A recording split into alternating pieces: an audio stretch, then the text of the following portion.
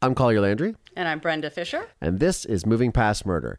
And on today's Moving Past Murder, we are posing the question to you, how fed up with dating apps are you? If you're like me, you're just done. However, for some individuals, they get a little creative when it comes to the dating apps. And Brenda is going to tell us all about it. Absolutely. In a little game we like to call How Desperate Are You? Let's do it. Let's do it.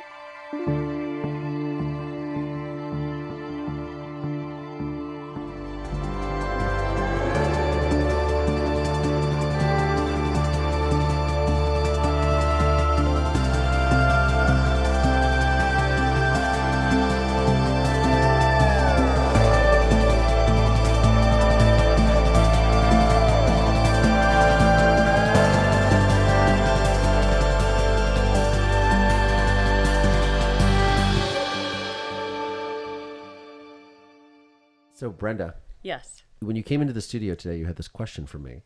And you said what? I said, has your dad ever been on inmate.com?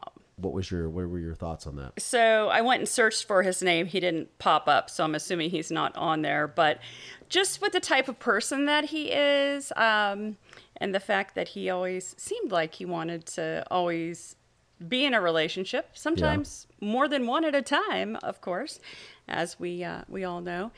And so I thought, well, being... Were you saying that were you trying to very subtly say that my father was like a notorious womanizer? Yes, I was. No way. Yep.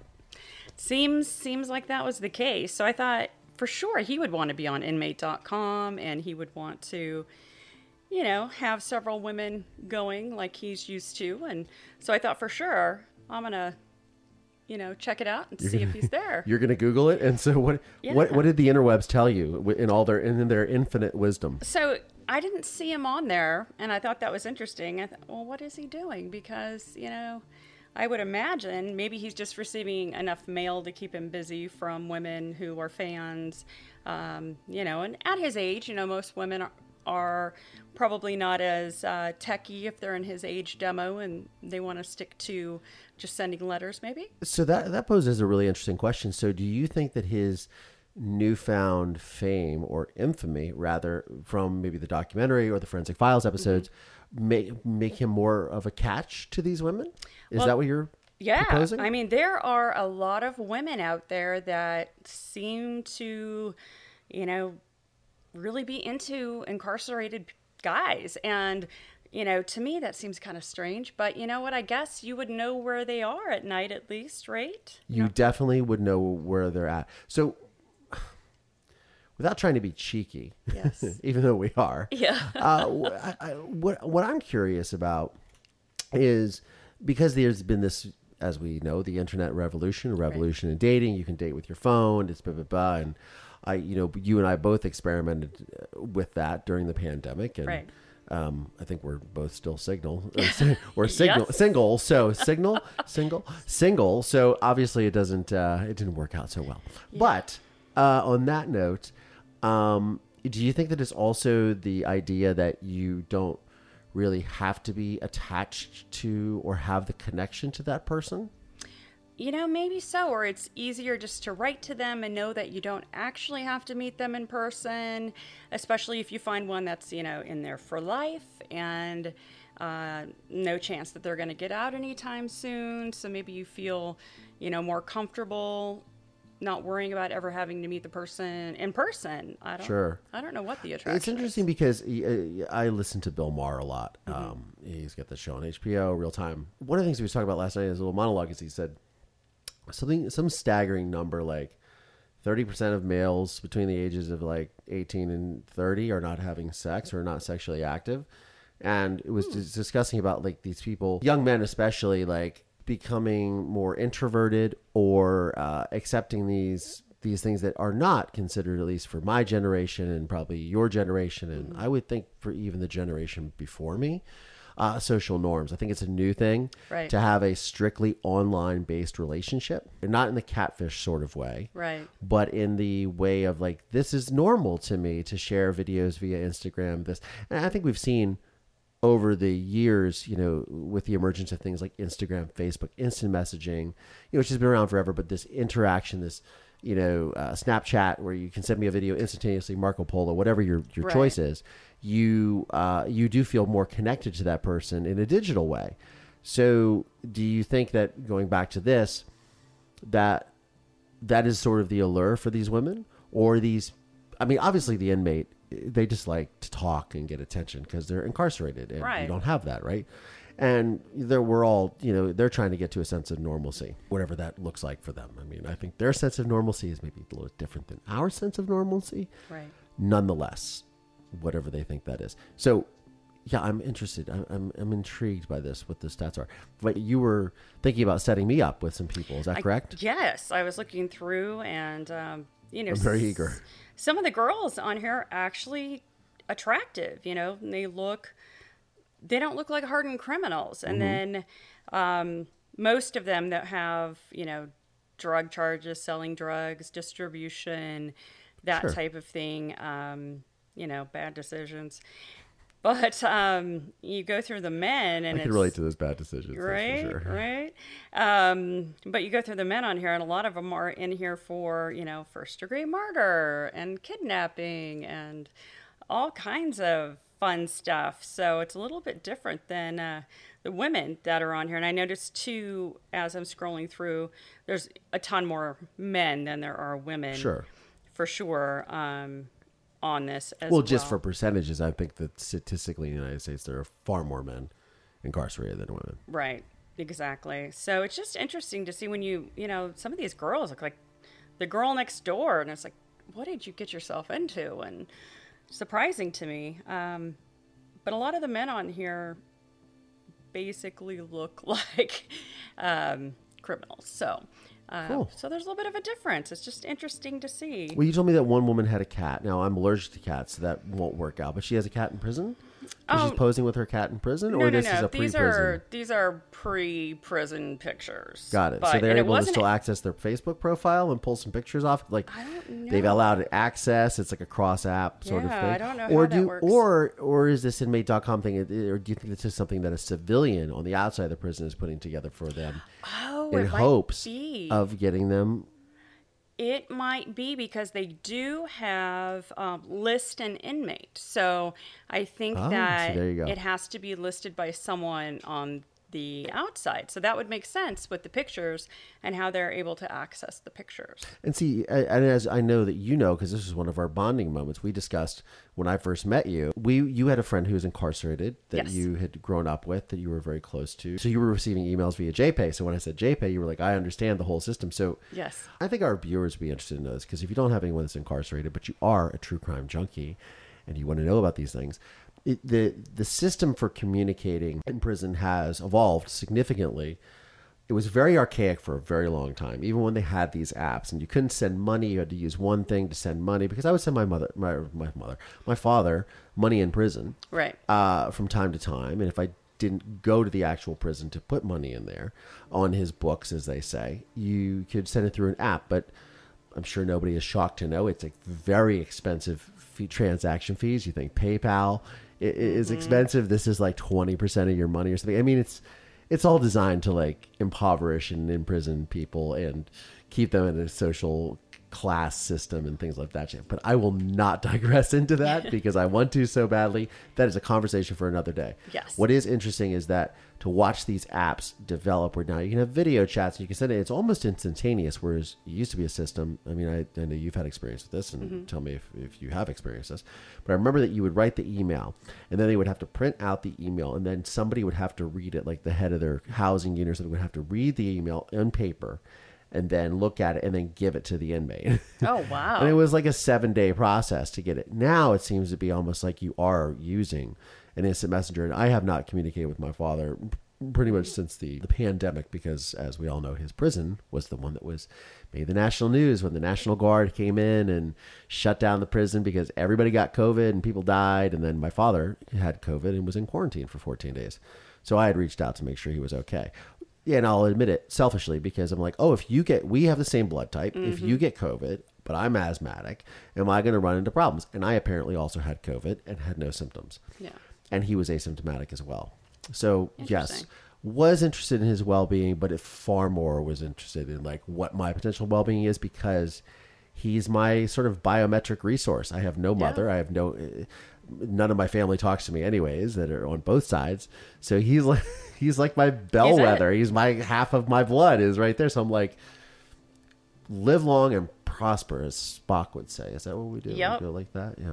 So Absolutely. I got off onto a tangent. Surprise. Surprise. But so anyways, I wonder if this technological, all that to say this, if on inmate.com you can actually have these interactions and send videos like you can now in JPay. I don't know. Yeah, that is interesting. I wonder. I have not spoken to anyone on inmate.com. You have not? So I have no idea. And you haven't obviously put anyone on there either. No, I have not. Got it. Not that closely connected with it. Do you think that, but it's a little game. You told me that you've been playing this with somebody in your office. Well, yeah, just a, laughing basically that if we're desperate to find boyfriends that, we can go to the screen here and pick one. And you always know you have an out. yes, So there's always an if option. Puss came this, and I believe, and there is a show, because I have recently signed back up again for YouTube TV, and then wondered why I did it, because I can't watch. I do it for the sports, but then you get these lockouts, and then you can't watch any of the fucking sports anyways. And I'm just like, well, I want to watch the Lakers. Oh, I can't watch it because it's a blackout, because it's on Spectrum or some horse shit. And so now I troll the channels, going, and then I've noticed there's like a Married Behind Bars or something. There's like a reality show, and of course, and it's probably been on for like 18 million years, and I'm just becoming aware of it. There's these people that get into these intimate relationships with people, but I don't think they can have any intimacy either. I don't think that what is that, conjugal visits actually really exist in the real world. Really? Yeah. They still do. Really do? They do. But is it a boyfriend, girlfriend, or do you have to be married, or do you have to be married at the time you're arrested and you go to prison? Like, how does that work? Well, I believe that my friend who is in prison, he's been married for over 25 years. Okay. But he's been incarcerated like 33. But he's been married to the same person for over 25 years. And I believe she gets to go once a month to see him. And I think they get intimate time. I haven't really asked a lot of questions about that. Yeah, it's not a thing. And so you know, you asked me when you came in the door, you said, "Oh, does your father have relationships?" Now, that is, there are many things that are troubling to me about my situation, obviously, and my father's situation being incarcerated, because he's still, at the end of the day, even though he is who he is, right, is my father. right. One of the things I do not like to think about, there's two things I don't like to think about. One would be any sort of forced sexual interactions with other inmates. And the other would be any relationships that he would have on the outside with anyone else. I just really don't think. However, that said, I did go to visit him 20-some years ago. I think he was at Lucasville at the time, which is, for those of you who don't remember or who were not born then, Lucasville was engaged in a massive riot. And I believe it was during the Clinton administration. Oh. The first Clinton administration when so anyways, these inmates in the prison system, also to educate everyone that doesn't really know about this, and it's a good thing you don't, by the way, let me be very clear. There are multiple groups that segregate you. And we're going to interview my friend John Morrissey, who did one of my top 5 favorite films of all time, American History X, who became a mentor to me, and he's ultimately the one who helped me make A Murder in Mansfield. Right. He's my co-executive producer, and found Barbara Koppel, blah, blah, blah, right? Right. One of the things that you discover in prison is it's sort of just like the outside. If you had, the same groups of people in a very confined space, right? So you have the blacks, and any black, whether you are Haitian black or African American black, whatever that is. The white people, and then most of the white people fall under, unfortunately, the neo-Nazi sort of thing, right? And then the sort of segregation with that is, then there is, I think there's the white Irish as well. There's a Gaelic sort of clique there that are not neo-Nazis, that don't believe in fascism. And then there's also, so there's the Aryan Brotherhood. There's also the Muslim Brotherhood, Nation of Islam, right? Malcolm X, not Muhammad. Well, I don't really know how that works, but don't quote me. Anyways, not Nation of Islam. So one of the things is in this particular prison in Lucasville, the Aryans, the neo-Nazis, and the Nation of Islam blacks said, instead of us fighting each other, which is this is actually very genius when you think about it, they're obviously trying to pin us against each other, much like normal society as well, on the outside of a prison wall. Create the concept of the enemy and you know, unite against a common enemy type thing. And they decided to say, okay, instead of fighting each other, let's fight the guards. And they literally took all the prison guards hostage. I think they killed like 10 of them, and took the entire prison, a maximum security prison in the United States. They took over the prison for like 12 days. Wow. Very terrifying for anyone who works in the prison, because when you think about the guard to inmate ratio, I remember I was talking to somebody who was a corrections officer here in California. It was something like 45-1. Like, if the inmates really got it together, like they could take over the prison, you know? And it has happened from time to time. Right. As we've seen. They took over Lucasville. But it's fascinating to me, too, to see these really interesting cultural divides that are in the incarceration system. So he was in Lucasville, and I remember I had a visit with him.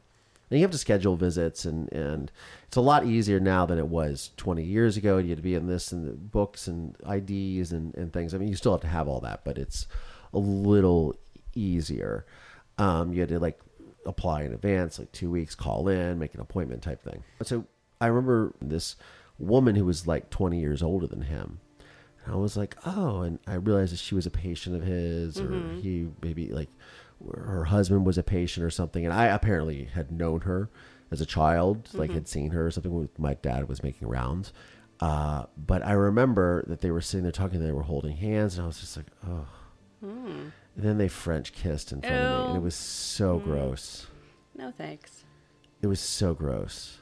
I was like, oh. Anyways, so you asked me about that. It's things I don't like to think about. But thanks for bringing up those traumatic memories. Oh, you're me. welcome. I appreciate Glad that. I could fantastic. Yeah, help take you down memory lane there. It's great. Yeah. Yeah. What else is stewing? What else is stewing? So some highlights of some things going on of traumatic murders. This poor gal who is... I feel like that's an oxymoron. I know. A Georgia elementary teacher was found dead in Mexico. She had been on vacation in Guadalajara, which is kind of a dangerous place to be. Well, everywhere in Mexico is dangerous. Yeah. Let's but there are not mince certain words. places that... Sure, and I've spent a lot of time in Mexico, working and as a tourist, and it's a drug state. It's not a police state. It's a drug state. Yeah.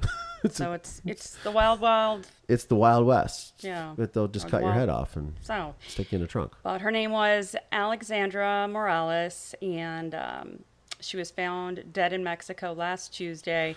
And the sad thing, she was a first grade teacher, and the kids are just devastated because they absolutely loved her. She was really young. Oh my gosh, Collier. It was really heartbreaking. And they do have, I think, someone in custody in Mexico. They didn't say who or what it was about or what was happening. But, like the parents and kids are just devastated. It's like, how do you tell a 6-year-old that your teacher was murdered and you're going to get a new teacher now? That's, Or do you have to tell the 6-year-old? Well... Because they're a fucking 6-year-old. They're a 6-year-old, but it's like... what if they see the news, or, what if something, they see it somewhere? It's better to hear it from your parent than to hear it from somebody else and then be devastated and come running to your parents and say, hey, why didn't you tell me? Kids are pretty smart. They know things. No, sure. And nowadays, you have access to the information. I remember one of the things that was sort of totally off topic, but on topic at the same time is, I remember when I was in adoption groups, I would work with the other kids because I was like the poster child for like, oh, this kid's been through a shitty life. And there was a lot of kids that would rebel when they turned 18, because back then in Ohio, if you were adopted, you'd have a normal life and your parents might not tell you who you are. or that you were adopted, because you're like, hey, my mom and dad, it's great, and like nobody knows, right? And then somebody from the state shows up and hands you an envelope and says, oh, by the way, here's all about your birth mom and dad, and you're like, what? And they would go off the rails and all this stuff. So I would like talk to them and be like, hey, if I didn't go off the rails, you know, you don't go. And it worked. And it was really cool when I made the film. People came and said, hey, I remember you from this. And it really helped me and helped change my life. And it's amazing things you get to do. It's great when someone wants to adopt you. I mean, that's, you know. Well, my whole point is like now they wouldn't have access to the information. I feel like nowadays we have such access at our fingertips. So to much a detriment information. Yeah. that it becomes this whole other thing you have to sort of plan for. Which brings me to boy. something that fits right along with what we're talking about. Then there was a wonderful article. People has a little crime update, but this little girl who disappeared in September. So parents of missing 6-year-old who disappeared in September arrested and charged with her murder. And how does this tie in, you say? Well, this little girl was their adopted child. So why in the world would you adopt a child only to murder her? I just don't get it. That part I don't get. You know, you hear all these great adoptive parents who, you know, take these kids in and change their lives in a positive way. And then you have this poor little girl who 6 years old, and, you know, they're blaming the parents for this. Do they have, you know, all the proof, that type of thing? Don't know. There isn't a ton in this article about why the police think it's them, but it kind of sounds like she was missing for a longer period of time before they actually said she was missing. So that could be part of why the police believe it's the adoptive parents because of how they reported it. So I guess we'll find out more later.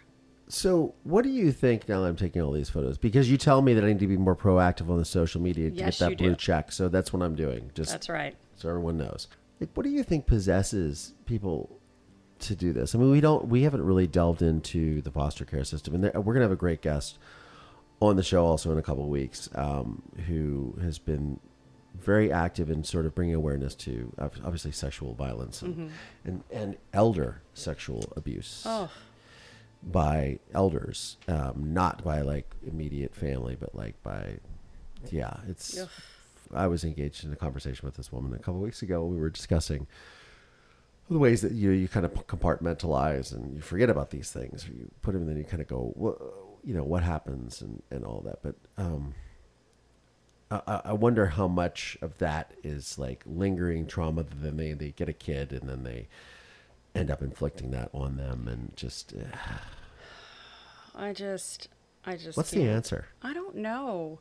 I really don't know. And then there are a lot of good people that I think would like to get involved in the foster system and adopt and all of that, but it's so overwhelming and so daunting that It's insane. that And then there's I wonder how many and then people you are have- filtered and then out you that have could have gay been couples good. Yes. that earn a good living, would love to have a child, and and can't get it for religious reasons, or just, they're gay, so they don't deserve to have a child because they can't have a child now, whatever that archaic line of thinking is. I'm like, they would, because these people literally cannot have a child. Yeah. Like physically, a man and a man or a woman and a woman cannot physically right. have a child. There are ways, obviously. Yeah. But they cannot have a child. And the amount of love that they would pour, I mean, if you want to say it's an unfair advantage, then maybe, yes, the kids will probably be superior because they will be loved and they will get everything in the world and they will have this all cool creative flair to whatever they do. And that's awesome. Yes. But, it's really frustrating as someone who grew up in that system and then saw that system affect others around me. Well, and I don't think Needs reformed. Yes, in California, I don't think it's as big of an issue. I actually know several gay couples that have adopted kids, and sometimes a couple of kids, and are doing amazing with them, and have so much attention, and everything is about the kids, and they find out what they're interested in, and really lean into that, and that it makes my heart happy to Yeah. know that there are good people out there that truly care, that are taking these kids out of horrible situations and changing their lives and helping them heal. Because a lot of these kids are damaged. They've Yeah. seen things that they shouldn't have seen, No. been in situations they shouldn't have been in, that I can't, like, as an adult, I haven't even been in and don't plan to. But sometimes these kids just they don't have a choice. They're just dragged through the mud, so to speak. And, Sure. and it's just, they need a break. They just do. Yeah.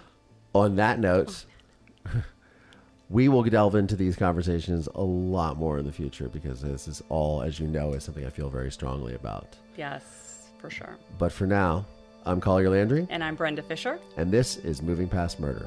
Thanks, y'all.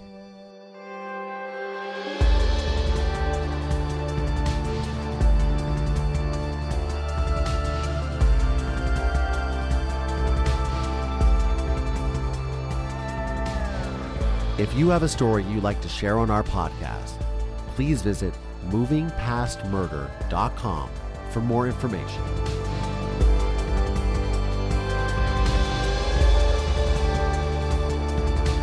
The film A Murder in Mansfield is available on Investigation Discovery, Discovery Plus, and Amazon Prime Video.